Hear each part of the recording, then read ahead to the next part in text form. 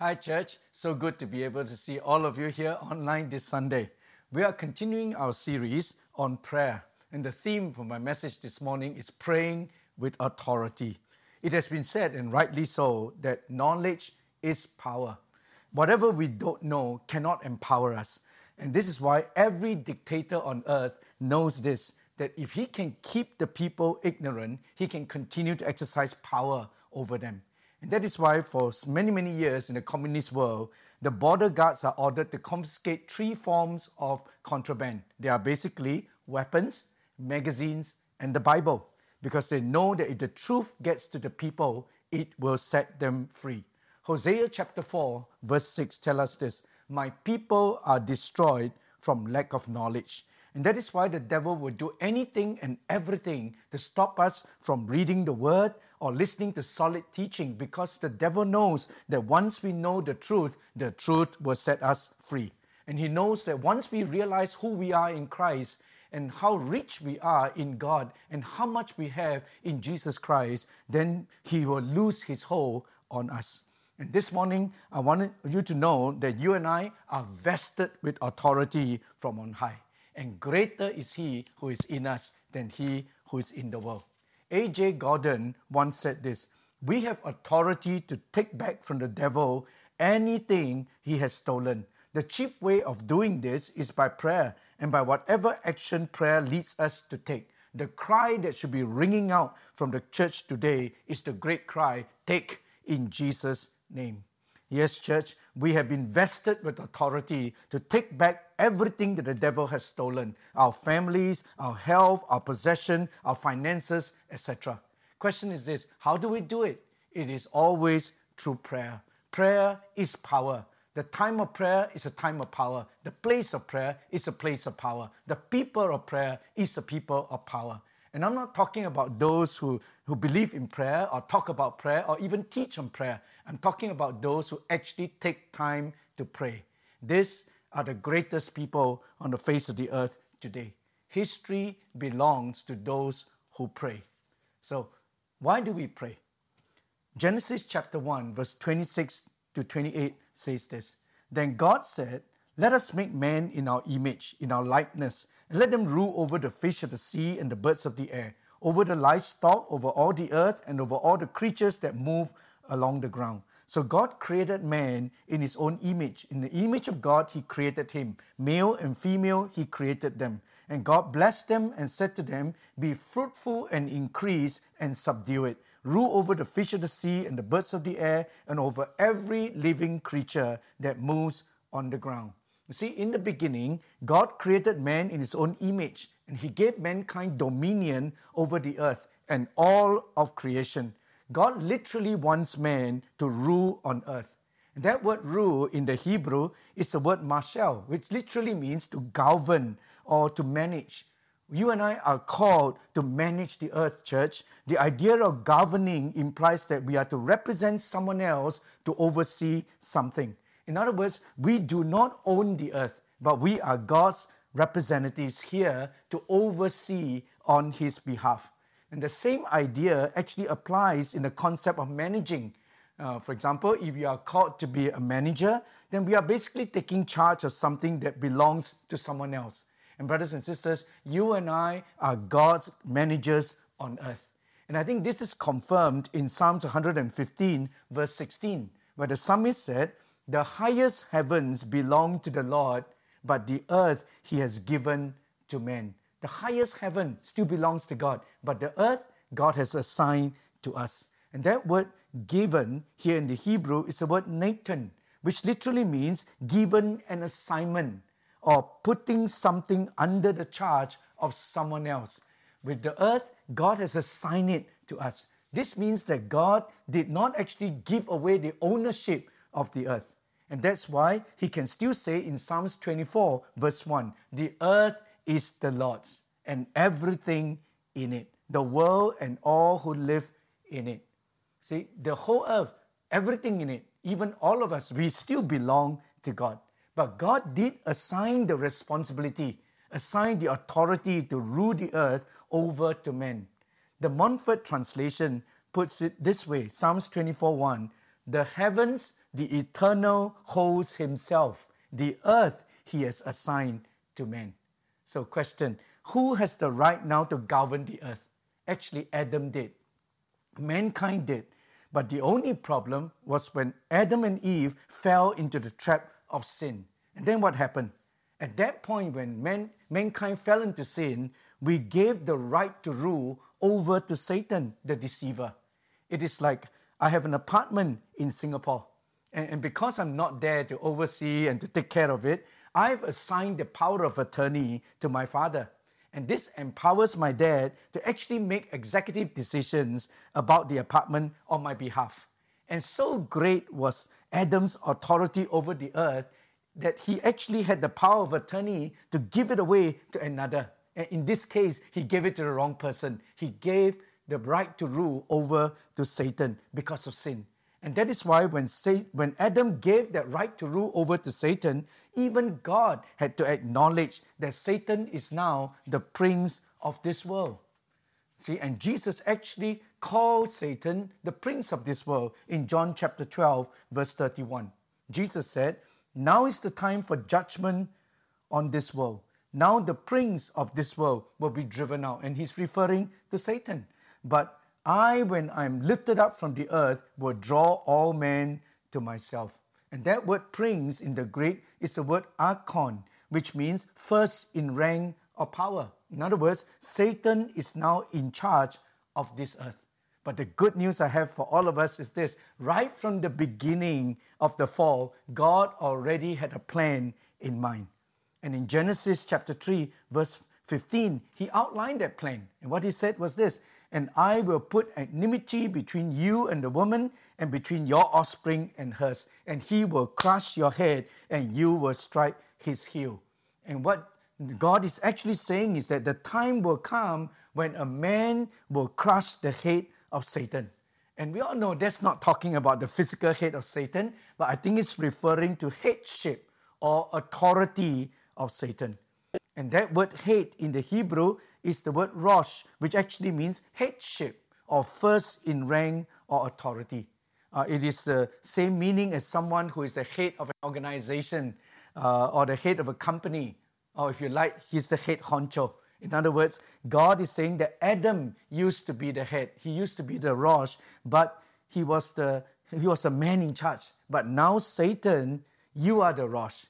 But I've got news for you. Another man is coming, and he is going to crush your headship. It takes a man to give it away. Now it takes a man to take it back. And the first Adam lost the headship to Satan, but Jesus, the second Adam, has come to take it back. And who did Jesus then, after Jesus took back the authority from Satan on the cross, who did he give this authority to? I got good news for all of us. He gave that authority to the church. Luke chapter 10, verse 18 and 19, Jesus said, "I saw Satan fall like lightning from heaven, and I have given you," and he's talking to his disciples, "I have given you authority to trample on snakes and scorpions and to overcome all the powers of the enemy, and nothing will by any means harm you." In other words, brothers and sisters, God has destined that redeemed human beings, the church, is forever to be God's channel of authority on the earth. And you and I today hold that authority in our hands, and we wield it through prayer. Now, let me outline for you 3 things about authority so that we can have a grasp of the authority that we have in Christ, and then we can use it to bring about God's will on earth as it is in heaven. So here are 3 things about authority. Number 1 is this: authority cannot be assumed. You cannot assume and presume that we have authority. It must be real. Acts chapter 19, verse 13 to 17 describe a rather tragic but comical scene about assumed authority. Let me read it for you. "Some Jews who went around driving out evil spirits tried to invoke the name of the Lord Jesus over those who were demon-possessed. And they would say, 'In the name of Jesus whom Paul preaches, I command you to come out.'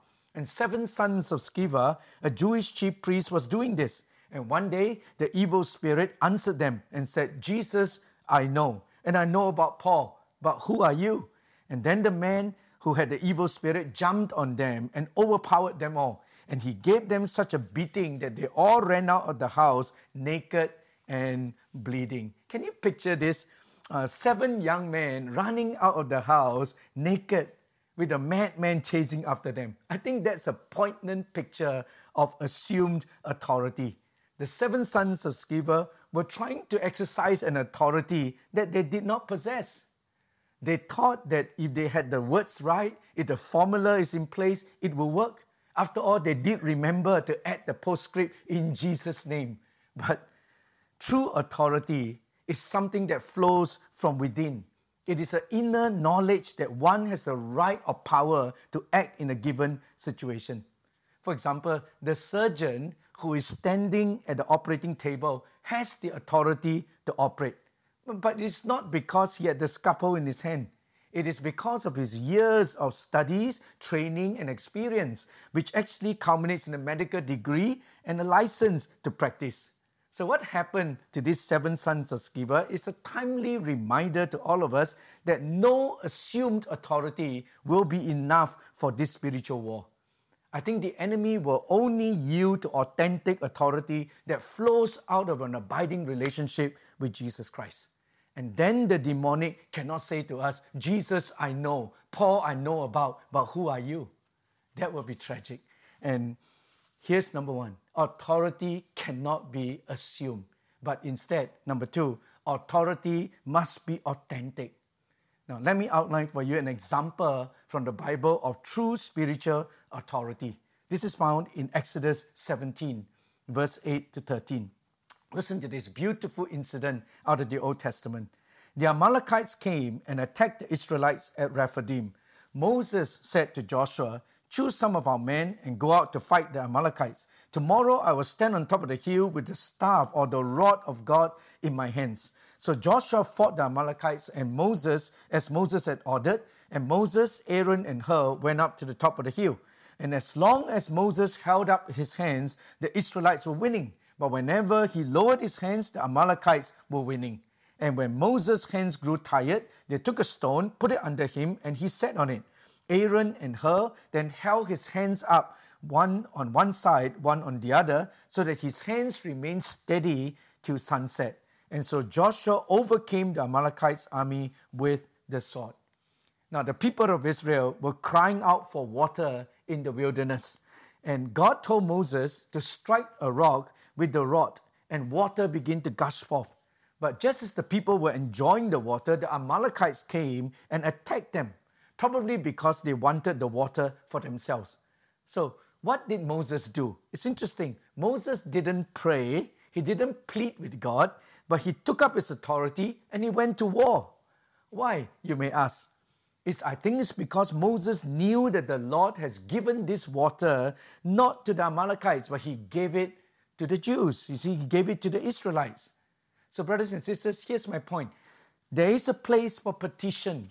There is a place for intercession. But there's also a place for the man of God to exercise his rightful authority to enforce the will of God on earth as it is in heaven, in warfare prayer. So in verse 9, we were told, Moses said, choose some of our men and go out to fight the Amalekites, for tomorrow I will stand on the top of the hill with the rod of God in my hands. And do you know, brothers and sisters, that the power is not just in the lifting up of Moses' hands, but it is the lifting up of the rod of God's authority. Don't miss this. It wasn't just the lifting of his hands. He was lifting up something else. He was lifting up the rod of God's authority. And while Joshua fought the physical battle in the valley, Moses left the scene of the battle. He went up to the mountain and he fought that battle in the unseen realm. And notice this, every time Moses lifted that rod of authority, they won. Every time the rod comes down, they lose. Hands up, they win. Hands down, they lose. Hands up, they win. Hands down, they lose. Actually, that's the opposite of the world, right? Because every time we hands up in the world, we surrender, we lost. But here's the point. The point is this. In spiritual warfare, we win by surrendering. By surrendering to the will of God, surrendering and yielding ourselves to the Word of God. That's how we win. Moses on the mountain represents the position of the believer in heavenly places in Christ, far above every principalities and power. That lifted rod represented the delegated authority of God put into the hands of every believer in Christ. So we need to say it to ourselves, I have authority in Christ. Why don't you say this with me? I have authority in Christ. Say it again. I have authority in Christ.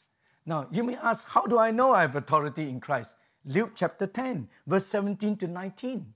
Right? Listen to this. The 72 returned with joy, and then they said, Lord, even the demons submit to us in your name. And Jesus said, I saw Satan fall like lightning from heaven. I have given you authority. This is as clear as day. God has given us authority to trample on snakes and scorpions and to overcome all the powers of the enemy, and nothing will harm you. And Jesus have sent out 72 unknown disciples at that point to prepare the way for his entry into the cities that he was passing through.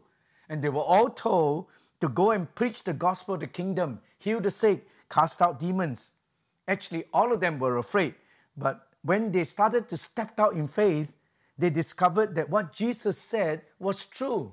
And so when the 72 came back, they were so excited because they were surprised that at their own exploits. What they were saying is this, wow, even the demons submit to us in your name. And I tell you, at that point, Jesus was overjoyed, and he declared to them, Satan has fallen. See, when the church begins to exercise our authority in him, in the Lord, that is when Jesus knew Satan has fallen. And the coming of Jesus signaled the invasion of the kingdom of God upon the kingdom of Satan.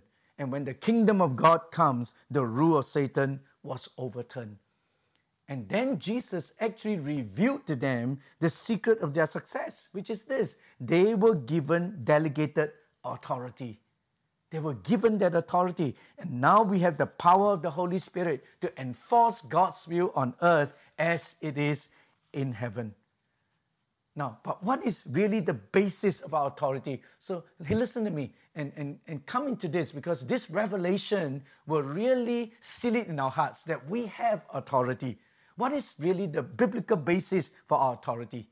Colossians chapter 2, verse 13 to 15. When you were dead in your sin, now here's the cause, here's the source. When we were dead in our sin, the uncircumcision of your sinful nature, God made you alive with Christ. He forgave us all of our sins, having cancelled the written code with his regulation that was against us, that's the law, and that stood opposed to us. He took it away, and nailing it to the cross, and having disarmed the powers and authorities, he made a public spectacle of them, triumphing over them by the cross. Brothers and sisters, here's the source. On the cross, Jesus took away Satan's armory. He humiliated our enemy, and he triumphed over them by the cross. On the cross, Jesus rendered Satan a total, permanent, final, and irreversible defeat. And once we know our position now in Christ, we can move from defeat to victory. Once we know who we are, we can act like who we are. And we live up to who we really are in Christ. And you know, the Apostle Paul actually go on to say in Ephesians 1, verse 19 to 23, listen to this, that power is like the working of his mighty strength, which he exerted in Christ when he raised him from the dead and seated him at the right hand in the heavenly realms, far above all rule and authority, power and dominion, and every title that can be given, not only in the present age, but also in the one to come. And God placed all things under his feet and appointed him to be head over everything for the church, which is his body, the fullness of him who fills everything in every way. You know, according to these verses, where is Jesus today? That's right. He is at the Father's right hand, far above every rule and authority, powers and dominion, and Satan is now under his feet. Now, keep that picture in your head. But not only that, Ephesians 2, verse 4 to verse 6 goes on to say this. But because of his great love for us, God, who is rich in mercy, made us alive in Christ even when we were dead in transgression. And then God raised us up with Christ and seated us with him in the heavenly realms in Christ Jesus. So here's the thing. Listen, tell me, where is the church today? We are now seated with Christ in heavenly places. God in his love raised us up to sit with Christ in the heavenly places, which means this: if Christ is far above every principality and power, every dominion and authorities, then guess what? So is the church. Because we are seated with him in heavenly places. And today Satan is also under our feet. And notice this. Paul said God has already raised us up to sit with Christ. This is not about the future. This is actually past tense. In other words, it has already happened. You and I are now seated with Christ in heavenly places. So can I say it this way? We are now, right now, seated in two places at one time. Physically, we are seated in Perth, on earth. But with Christ, we are now seated with him in heavenly places. So you and I are actually in two places at one time. Physically, I'm right here. But spiritually, I'm with him in heavenly places. Right now, you and I are in a place of authority with Christ. We are on top and not below. We are the head, not the tail. We are victorious, not defeated. And we are victory. We are victors and not victims. The same power that raised Christ from the dead is now enabling you and I to tread and trample on snakes and scorpions. And that power gives us authority over all the powers of the enemy. And brothers and sisters, ladies and gentlemen, that's the authority that God has given unto us. So don't be bullied, but be bold. We are children of the King of Kings, sons and daughters of the living God. We have royal blood flowing through our veins, and we have the power of the Holy Spirit resident in us. And we, the church, holds the balance of power. Authority cannot be assumed. We know that. But authority must be authentic. Okay? And we have authentic authority now because of Christ and what he has done on the cross. But I leave you one last thing. This authentic authority that we have must be activated. We got to activate it and begin to actually wield it and exercise it. You know, when I applied for a credit card, the bank actually went through my financial situation. And then after checking me out, they actually issued me and granted me a credit card. And because I love my wife, I gave her a supplementary card. Now, what does that mean? All the husbands know that means we are finished. No, actually, because I added her name to my name, this means that she has gained all the financial authority that my name bears. Right? Her name carries no authority since she has no credit with the bank. But with my name behind her, she has gained the authority to exercise purchasing power that she otherwise would not have. Okay, and the good news I have for you, brothers and sisters, is this. I want you to know that Jesus has also given every one of us here a supplementary card that bears his name. What for? It's so that we can now partner with Almighty God in implementing God's will on earth as it is in heaven. God decides in heaven and we enforce it here on earth. But nothing will happen until you realize this and until you start to use it in Jesus' name. And church, you and I have been given the rod of God's delegated authority, and we need to exercise it on behalf of your family, on behalf of the church, on behalf of your community, your city, and on behalf of the nations of the earth. As parents, we exert the authority of God to bind the works of the devil in our homes. As workers and employees and employers, we exert the authority of God in our workplaces. As residents, as citizens, we exert the authority of God in our community. And we enforce God's will on earth as it is in heaven. Sometimes we think that we have nothing much to offer. That we think we're nothing, that we have so many weaknesses and struggles. But I want you to know that when the power of the Holy Spirit comes upon us, a spiritual explosion can take place in our spirit. And what we need to recognize is the frailty of our own strength. And then we turn to the power of the Holy Spirit. We turn to this authority that we have in Christ. So this morning, I challenge all of us to come humbly before the Father. And we pray, Lord, pour out your Holy Spirit upon us. Empower us in Jesus' name. And let us walk in authentic spiritual authority. And let us receive the power of the Holy Spirit and activate our authority in Christ. Authority cannot be assumed. Authority must be authentic. But most importantly, authority must be activated. So let's activate our authority in Christ and use it to enforce God's will on earth as it is in heaven. This morning as we close, I would like us together to declare a prayer of declaration over the COVID-19 pandemic that is hitting our world today. Now, I need you to understand that if we just declare these words without meaning it, or not applying our faith to it, or without truly understanding that we have authentic authority from God to enforce His will on earth as it is in heaven, then it will just be words. But today, as we rise in faith and together as a family, we pray this prayer of declaration, knowing full well that we have full authority from God. I believe it will shift the spiritual atmosphere and it can make a difference in the situation that we are in. So wherever you are, in your living rooms and all, why don't we all stand to our feet and let's pray this prayer of declaration in faith. Almighty God and Heavenly Father, we declare that you are sovereign and you reign supreme over all. Your name is above every other name and your power above all powers. Your ways are above our ways and your thoughts above our thoughts. Your mercies are new every morning and your wisdom knows no end. In the mighty name of Jesus, we take authority over the global pandemic that is happening here on earth. We speak your protection over the healthcare workers and service providers who keep our city running. We ask for your healing to be upon those who are infected and your protection over those who are not. We ask for your comfort to be with those who have lost their loved ones to this disease. And we ask for a quick discovery of the vaccine and a strong recovery of our economy. And we ask that many will come to know you as the one true and living God through our Lord Jesus Christ.